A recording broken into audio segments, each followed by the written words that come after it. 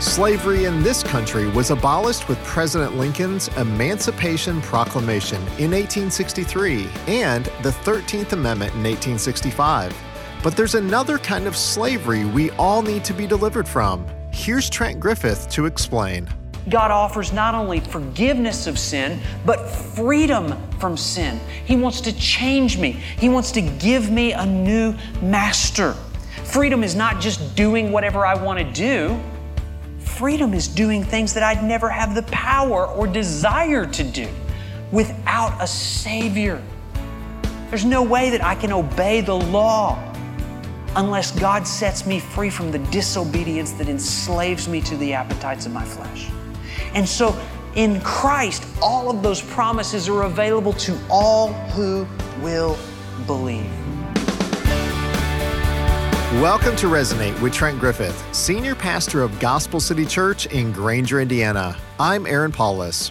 Today we're finishing up a series titled Epic, and in it, we've been tracing the promise of God through many of the key stories in the Old Testament. So let's review some of what we heard last week and then conclude this message. Here's Pastor Trent. How many stories does the Bible have? The answer is one story. Second question on the test. Who's the hero of every story? Jesus. You are going to pass this test. As I can see, this is going great, okay? Now, we're going to see this from a preacher. He knew the stories of the Old Testament better than anybody in this room. He had studied them. He'd immersed himself in them. He had taught them, but he never got the point until Jesus revealed himself to him. His name was Saul. It had such an epic impact upon his life, it changed his name. Now we know him as Paul. He's going to write half the New Testament explaining the epic significance of the Old Testament, and we're going to see the transcript of his first sermon right here in Acts chapter 13. Paul addresses them, men of Israel, people who fear God. And this is what he says, verse 17.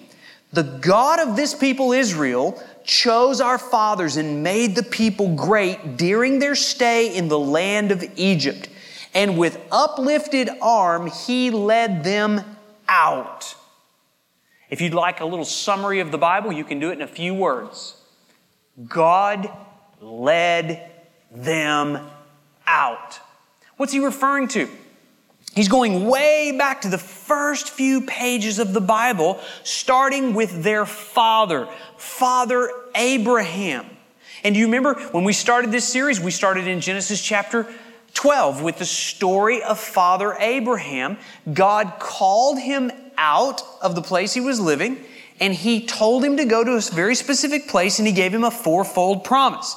He promised to bless him, He promised to make him a great nation, and He promised to give him a promised land, and He promised that through him all the nations of the world would be blessed. That's how the whole story begins in Genesis chapter 12.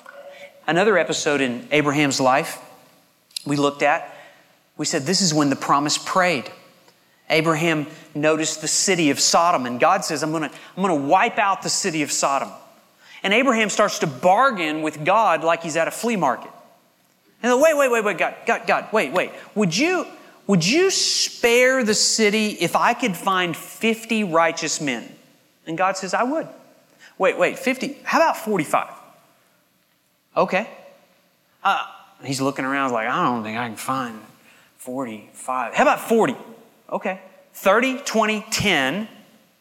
And God says, okay, if you can find 10 righteous men, I will pardon the city. And the story stops, and we're wondering, what we would expect to see is, why wouldn't He go like 9, 8, 7, 6, 5, 4, 3, 2, 1? But He doesn't, and I think it's because He knew He couldn't find one. And so judgment came. But notice the principle that was laid out for us in Genesis 18. In this conversation with Abraham, we are seeing the doctrine of imputation. It goes like this. God agrees to pardon the wicked many on behalf of the righteous one. If we could only find one. And all through the Old Testament, we're forced like, where is He?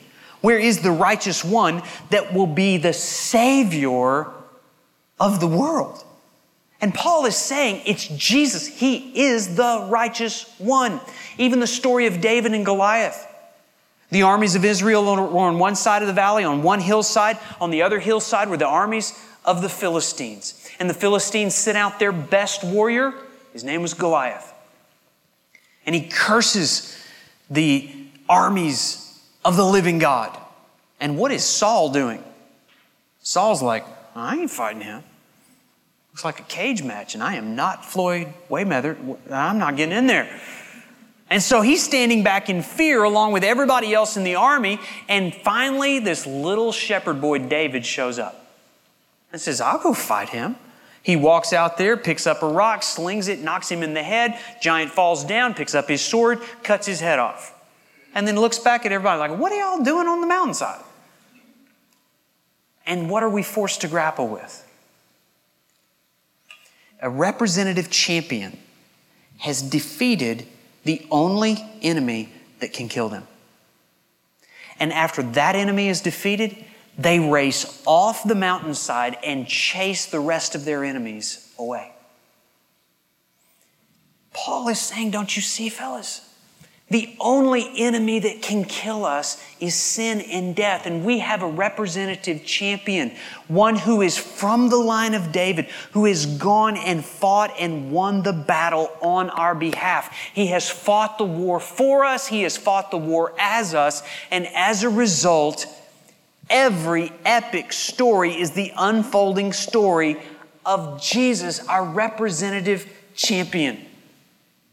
A couple of weeks ago, Andrew and I were with some friends, and we were having dinner, and our friends told us that they were inviting some of their friends to have dinner with us. And we didn't know these people, but they said, you'll enjoy them. They're a lot of fun. They were an older couple, and they're probably in their 70s at this point.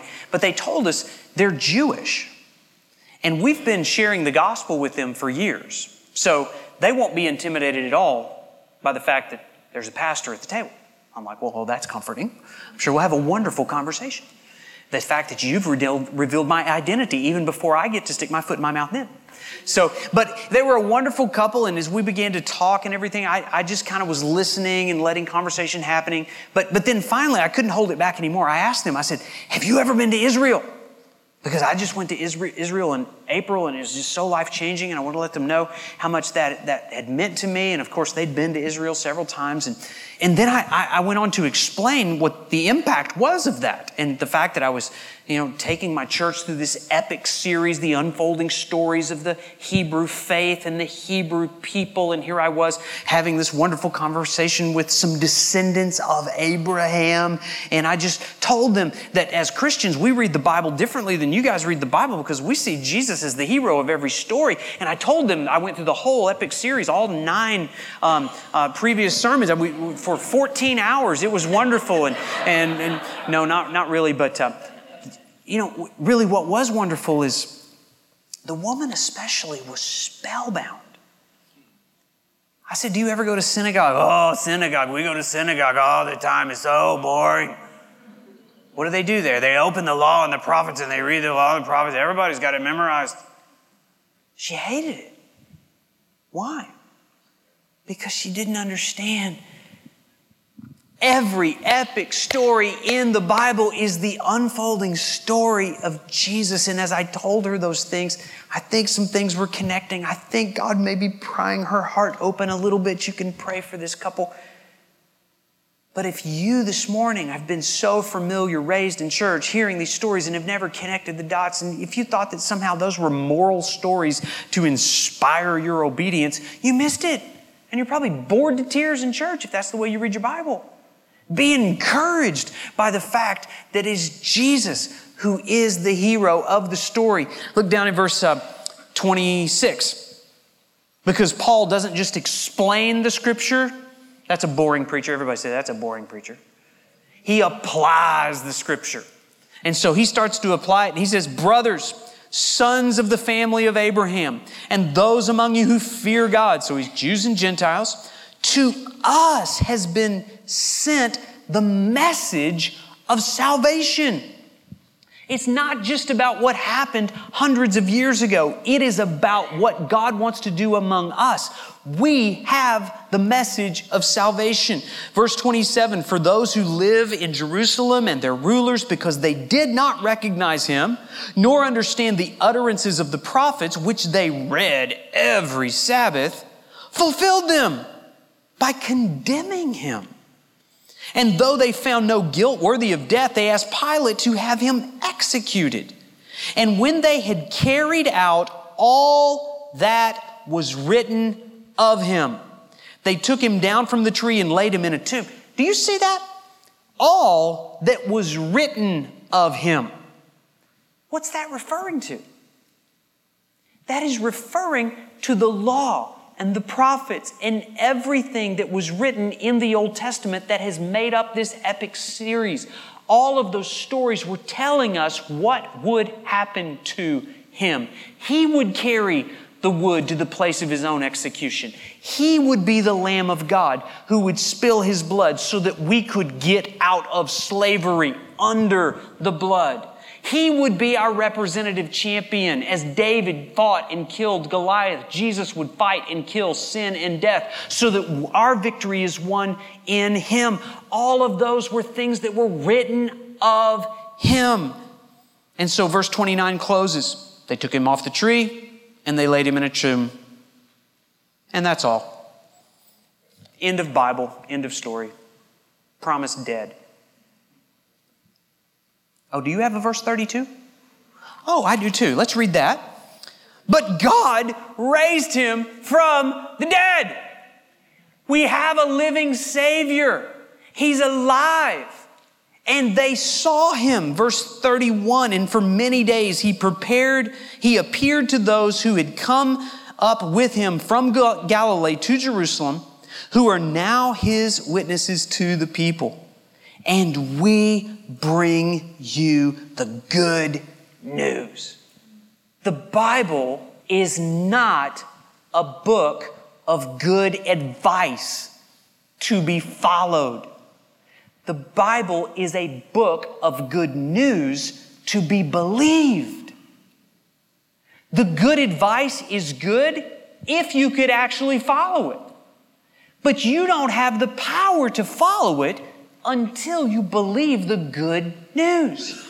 And so he's offering the good news that God promised, there's our word, to the fathers, and this he has fulfilled to us, their children, by raising Jesus. So not only is every epic story in the Bible the unfolding story of Jesus, every epic story in the Bible is telling my story. Look over at verse 38. He says, let it be known to you, therefore, brothers, that through this man forgiveness of sins is proclaimed to you. This is a story about you. This is a story about your sin. This is a story about your forgiveness. Verse 39, that by him, everyone who believes is freed. If you have the NIV, it says justified. That's a better word. Everyone who believes is justified, declared righteous from everything from which you could not be freed by the law of Moses. Do you understand? When you read the story, you're reading your story. It's not just for others, it's for you. When you read the story of Abraham, God is calling you the way that he's called Abraham by his grace. Even though I'm under a curse, God wants to bless me. Abraham was counted righteous, justified by faith. And that is exactly what God offers to us. In Christ Jesus, the blessing of Abraham might come to the Gentiles so that we might receive the promised Spirit. How? By faith.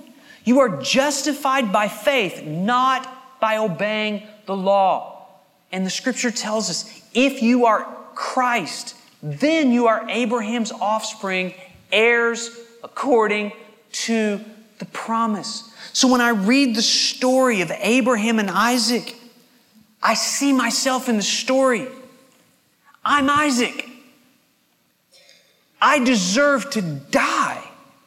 And yet God provided a lamb to die so I wouldn't have to. When I read the story of Sodom and Gomorrah, I understand I am a citizen of Sodom.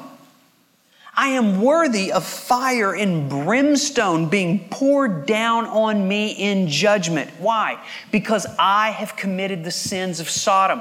You know what the sin of Sodom is? They had famous sin, didn't they? Ezekiel 16 tells us what the sin of Sodom was. Of course, you already know what it was, right?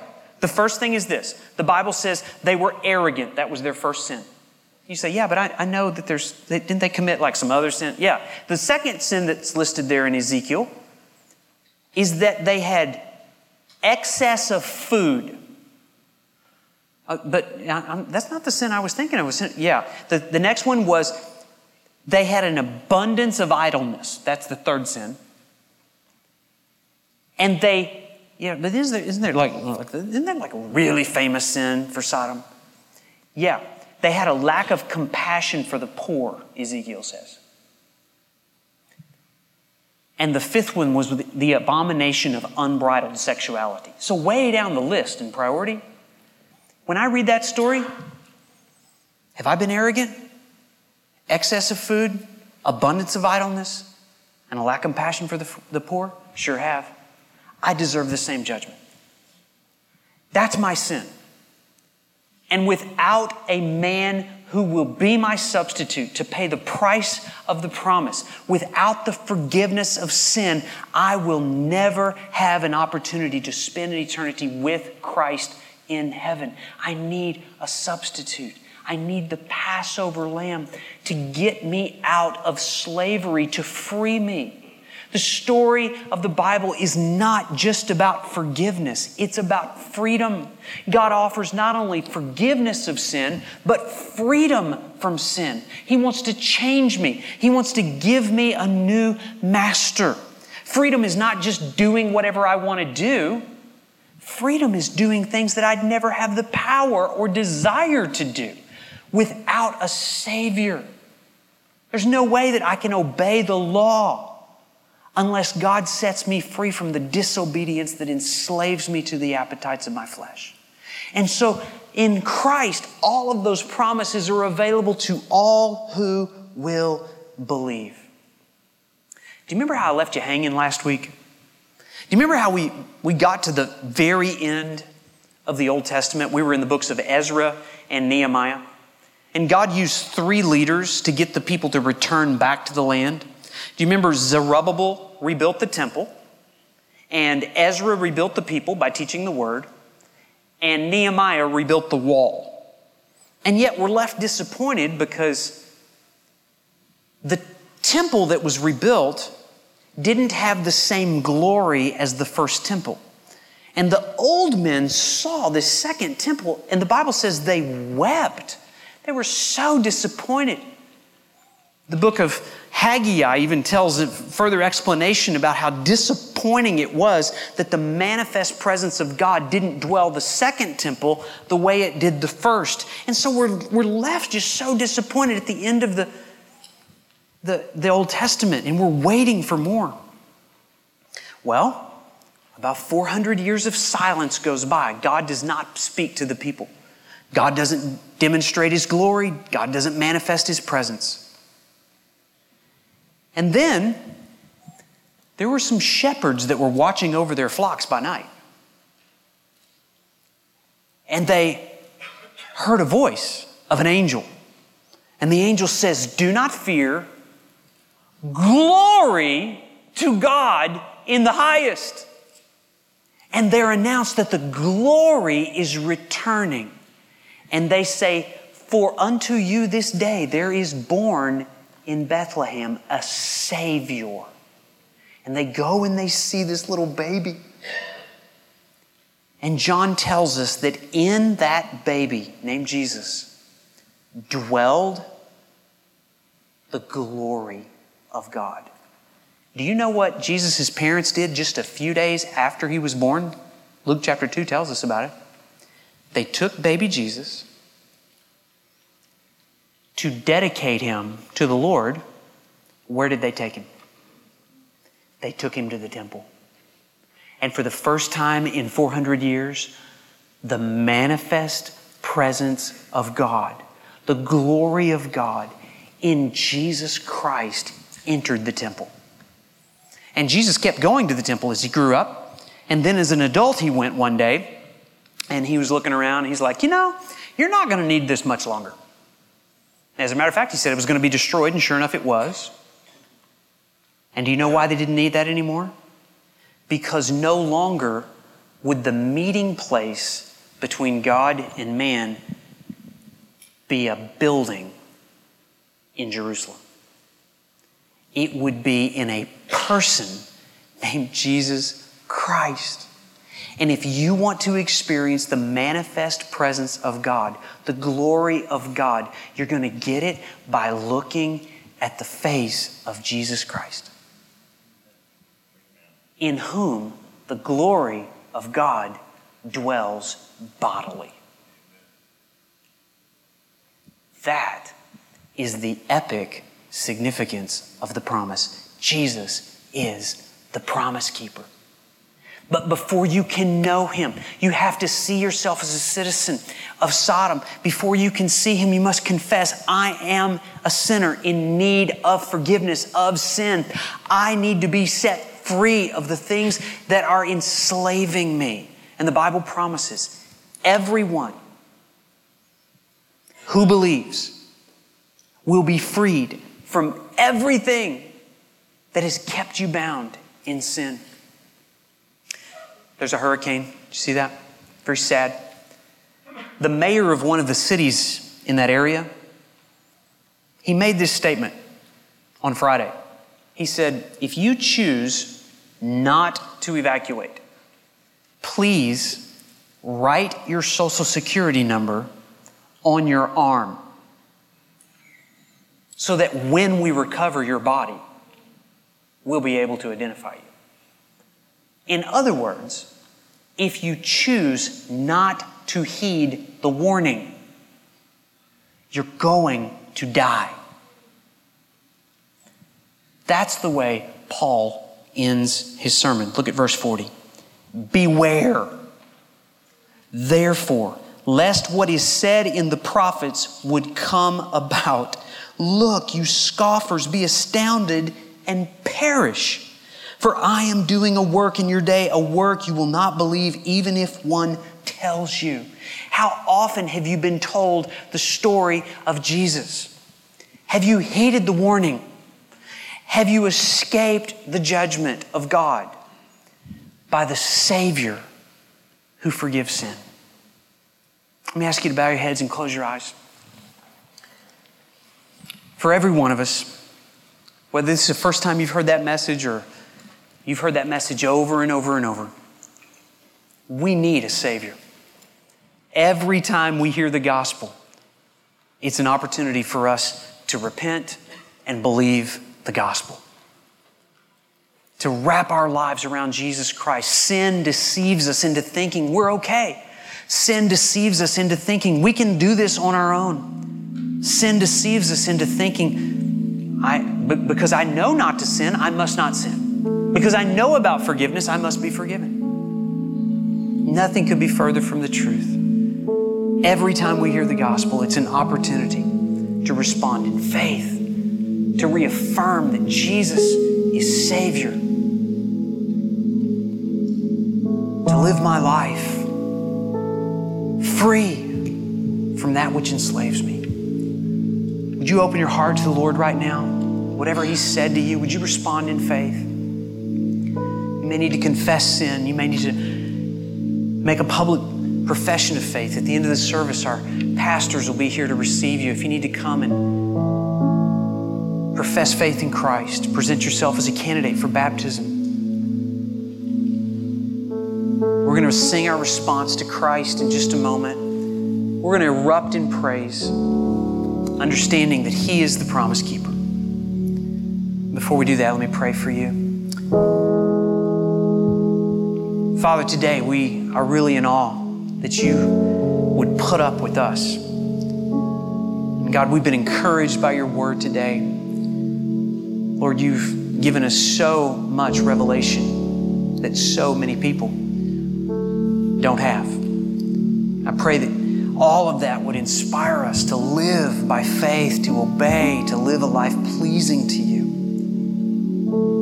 And God, would you receive our worship right now? Set us free from those things that hold us back from being a reflection of your glory. We pray it in Jesus' name. Amen.